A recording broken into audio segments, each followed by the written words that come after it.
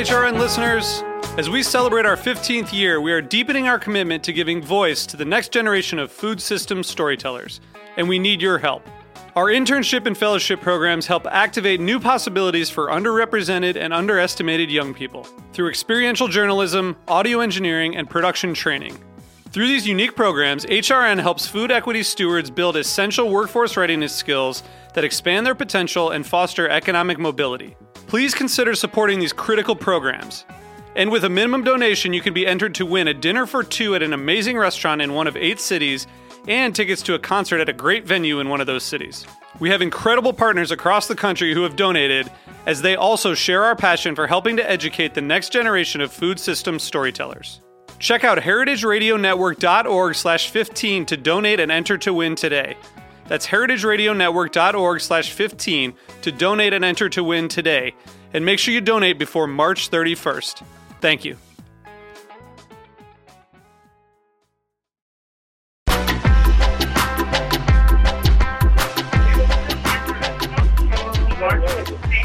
Good afternoon, everyone. This is Severine with Greenhorn Radio, young farmer radio for you, from us, from everyone, to everyone, and across all borders. We are united in our commitment to soil fertility and an edible hereafter. I am your host, Severine, and I am joined today on the telephone by Anya Kamenskaya, who is coming to us from Truckee, California. Anya, are you there? Yes, Severine, hello. Hello, and I hear you really well. Nice to have you on the show. I'm really glad to be here with you. Yay. So Anya is now in Truckee, California, but she was until recently a greenhorn here at Severine Farm. And what we're going to talk about today, what we're going to talk about today is what it's like to organize a festival on your farm. And Great. Anya is an expert in this subject. So let's first of all, Anya, introduce yourself, where you come from, and how you got into this work, and what you've been doing for this last summer months. Well, I recently graduated from UC Berkley, and that is actually kind of the byway through which I became involved with the Greenhorns, because I met you, Severine, early on in my freshman year at Berkeley. And while at school, I became involved with a Society for Agriculture and Food Ecology, and through that was my first stint in event planning, and organized many events over the years involving many local food activists in the Bay Area. And this summer, I came to work at Severine Farm, and I became the marketing director, and I also worked in the field and coordinated a lot of the planting there. And later this summer, U7 gave me the opportunity to plan the Watermelon Moonshine event, which was our final summer brouhaha here at Severine Farm. And that was a really wonderful experience because I got to meet a lot of the local Hudson Valley activists and coordinate a wonderful musical performance by the Rude Mechanical Orchestra. So Anya's being very modest. She also managed all of our marketing for Severine Farm. She oversaw insurance and registering us for the farmers market. She made relationships with all the chefs in the valley practically and giggled her way into all of their hearts. As many of you young farmers may know, it is a challenge when you're the new kid on the block to get the attention of the chefs and to wiggle your way into markets that are often full. It's true. It takes a certain kind of crafty, minxy sauciness to get forward progress on those fronts. It was a really good experience to make cold calls to people that I had never met before, and to, have 2 minutes to present our farm, Severine Farm, in the best light I could, and to entice them with our wonderfully rare and tasty lettuces and other vegetables that we were growing this summer. And I have to say that I had a really fortunate experience in that the restaurants in the area were very receptive, and we formed some wonderful partnerships with one restaurant in particular called Red Devon, which is in Stanfordville, New York, and also the Rhinecliff Hotel, which is right along the Hudson River. And they've been very supportive in buying our produce every week. And we made another wonderful partner with Hawthorne Valley.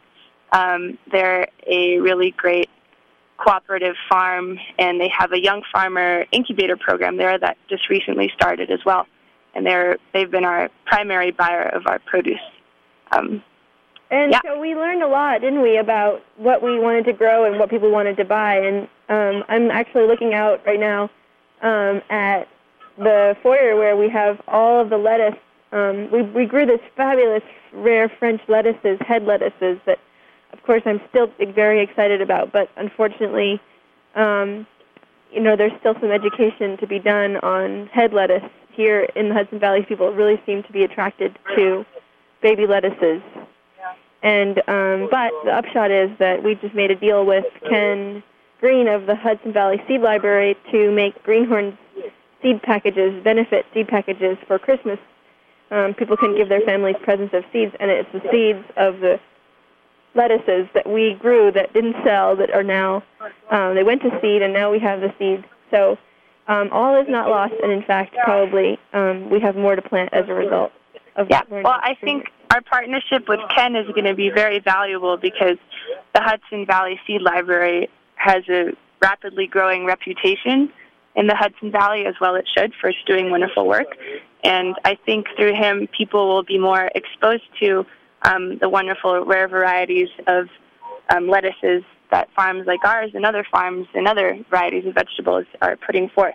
And Ken was actually one of the wonderful people that came and held a workshop at our event, the Watermelon Moonshine, that happened last weekend. Should I talk a little bit about that? You better give us the rundown, Anya. What happened? What happened this past weekend? Yeah. Well, I spent several weeks organizing a 2-day event, once again called the Watermelon Moonshine, and the former half of the event was a wonderful musical brouhaha featuring the Rude Mechanical Orchestra, which is an anarchist marching band hailing from Brooklyn, New York, as well as a few wonderful local DJs, Cockle Doodle Doos and DJ Sean Pei. And the next day was a young farmer-oriented workshop day, and we had Sam Comfort of Anarchy Apiaries, a wonderful local beekeeper, and Bika Conroy of Ambika Bikini, who was actually featured on last week's radio show, teaching us the arts of raw wool spinning. We had Ken Green, who we just mentioned, from the Hudson Valley Seed Library, coming to do a workshop about seed saving, and that is where we learned a lot about how to save head lettuce seeds from head lettuces, such as ours. And did we have one more? Will you remind me, Severine? We had Angelo's. Oh, yeah, and then we had Joe Angelo from Angelo's Distributing. Joe is a wonderful local distributor specializing in all organic produce. Come and rally around the young farmers that came to our event and try and establish collective marketing of some sort because, like I said, the Hudson Valley is really ripe for young farmers, and I think it's a great idea for them to all get together and figure out a way to market their produce and their meat products more effectively. And one of the highlights of this event for me was getting to interact with all the musicians who came, who weren't necessarily like already in the young farmer scene, and who were kind of new entrants and really excited to learn. And we killed ducks together and plucked them and gutted them. And many people who had been vegan for 15 years or more were converted by the experience. But yeah, I was so thrilled by just getting to know the musicians and having the process be such a part of the celebration. Yeah, I think you said something earlier after the event, and that was you felt that they were very happy that we were valuing their artwork, and that in a way, besides just, monetarily, and that we fed them and we gave them a place to perform their art and a place to be appreciated. And I think that was really valuable for them. And like you said, the experience of slaughtering some ducks was also very valuable. And I think that's really going to be the entryway. Small animal fowl slaughtering is really going to be the entryway for urban folks that are just getting in touch with their agrarian roots, with their how-to handy do-it-yourself roots. It's a very empowering thing to be able to, kill a duck and pluck it and see it put on the spit and then later enjoy it and know that you were part of the process all the way from step one, and that you know that the slaughtering happened in a very humane way. I think it's a really great thing for people to experience.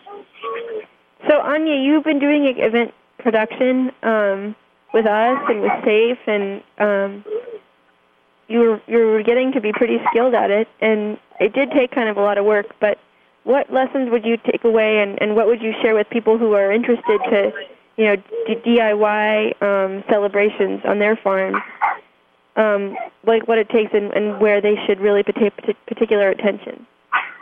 I think that it's really important to, especially if you're making cold calls to people that you perhaps have admired from afar but never spoken to really, before you make those calls, sit down and figure out your little 30-second spiel to present your event in the best possible light. I really like your bit of advice that you gave to me at the beginning of the summer, which is start with yes, and that you have to really make them excited to be partnering with you. And if you're doing something wonderful, if you're an excited young farmer and you're really empowered and inspired by the food that you're growing, it's not going to be very hard to start with yes, I think. And I think the second bit of advice I would give is persistence and following through, because oftentimes people are just as busy as you are and might forget, and it's important to call back in a few days and make sure that they're on track with you. And if you're planning an event, most likely you're not planning it alone, and you will have a helpful cadre of friends to assist you. And it's important that everyone's on the same page. Everyone knows who you've contacted and who needs to be followed through with, because it can get kind of confusing, especially in the last final days where you're cementing your time frame and your schedule. Yes, it's very important for everyone to be on the same page. And one thing that the really useful technology that we've been using is the Google Documents, because then you can just look, everybody can all look at the same database of phone numbers and notes about what everything is going on. I find it's awesome. It's great, too, especially if you're having people help you that aren't in your area. You can really communicate effectively that way over the Internet.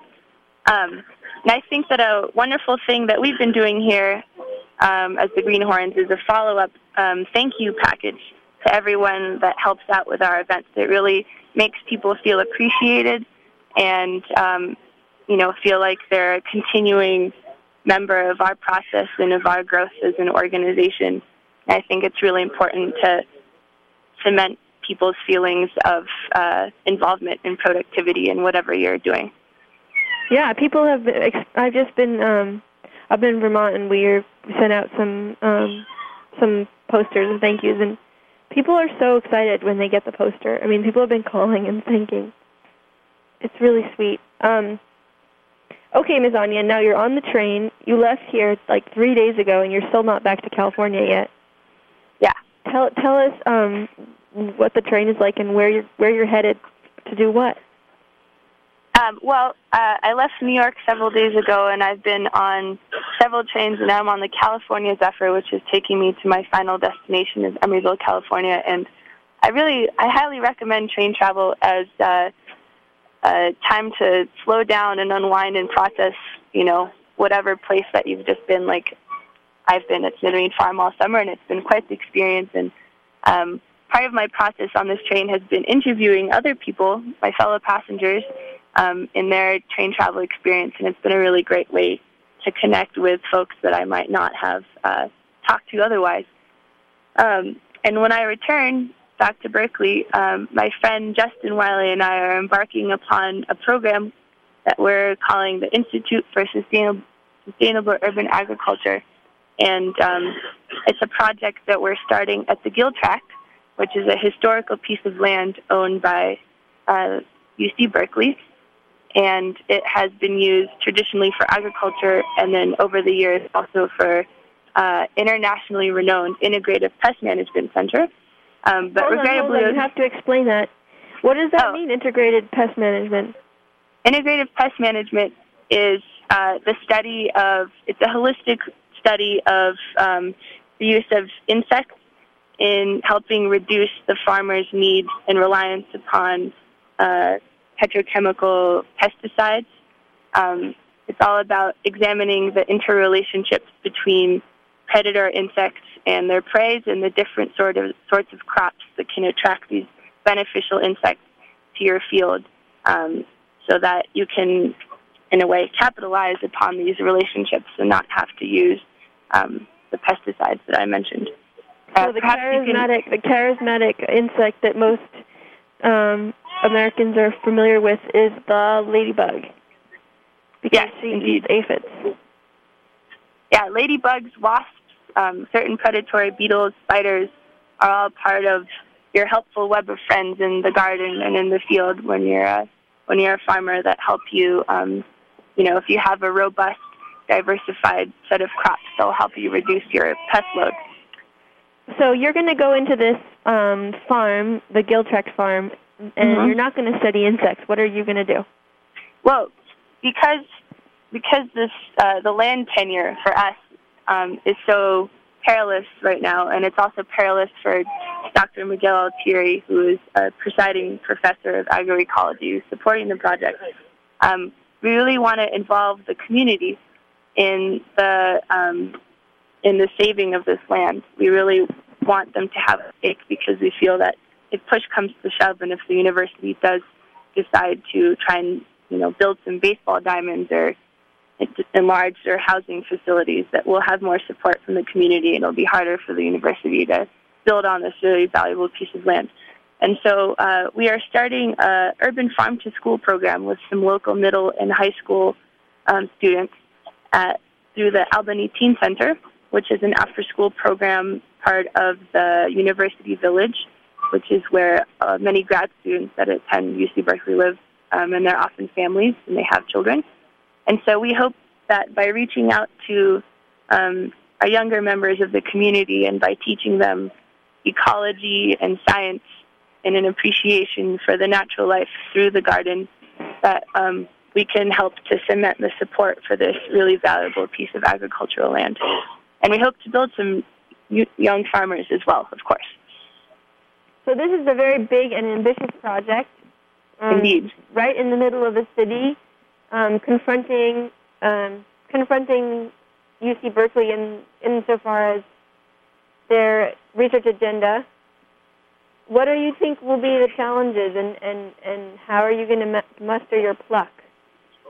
Well, right now one of the biggest challenges that came up earlier this year, the spring actually, is the fact that UC Berkeley was faced with enormous budget cuts, and so programs such as this, which might have previously been more supported financially, are going to be receiving absolutely no money.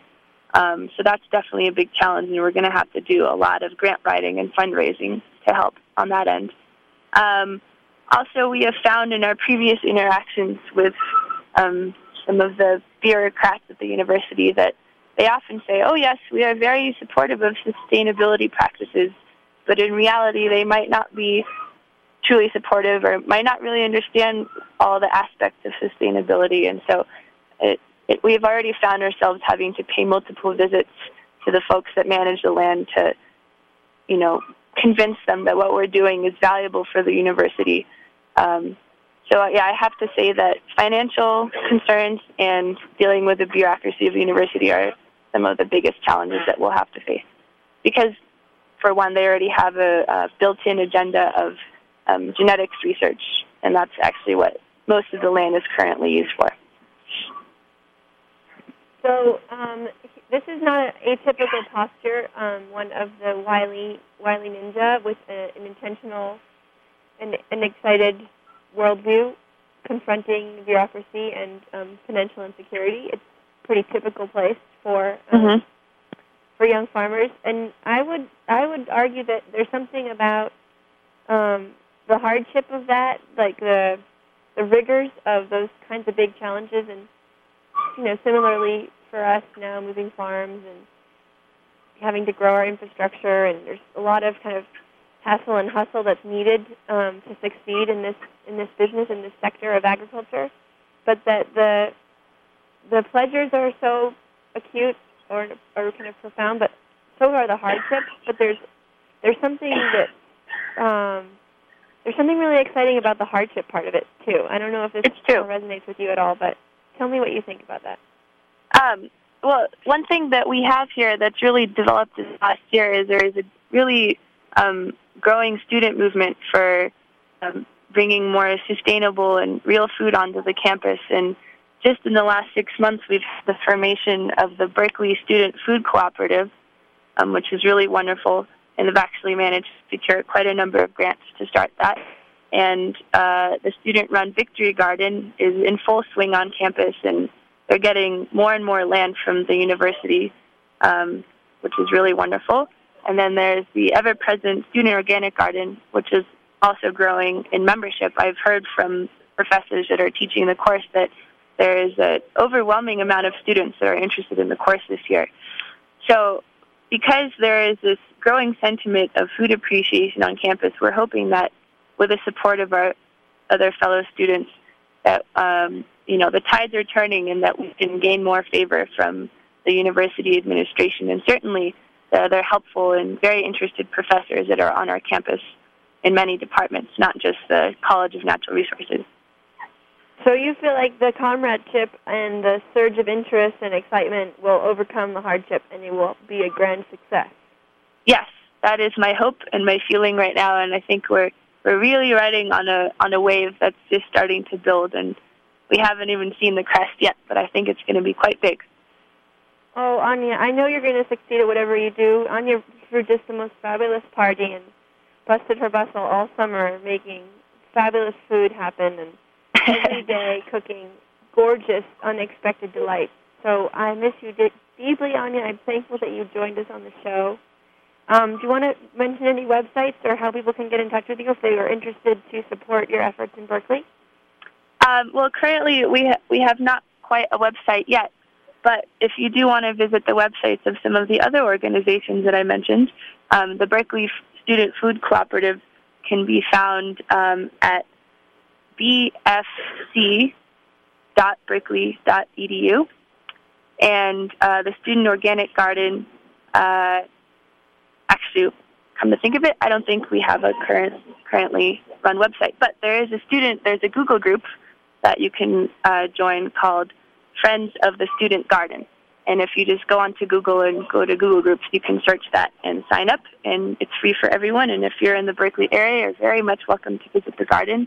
It's located on the corner of Walnut and Virginia, and we have open Sunday hours from 12 to 4 every week. And then there's also the agroecology website, www.agroeco.org. Mm-hmm. A great resource. And then there's a SAFE website, www.agrariana.org. And also, for everyone that's interested in food politics, there's a wonderful organization nearby in Oakland, California called Food First. And they are a wonderful, wonderful place to go. They have many articles and actions listed on their website, and I believe it's foodfirst.org. Is that correct? That's correct. Thank you, Anya. It's really a pleasure. Thank you all for listening. This is, once again, Greenhorn Radio, by Young Farmers, for Young Farmers, every Thursday at 2 p.m. We are sponsored, happily, thankfully, by the Hearst Family Ranch in California.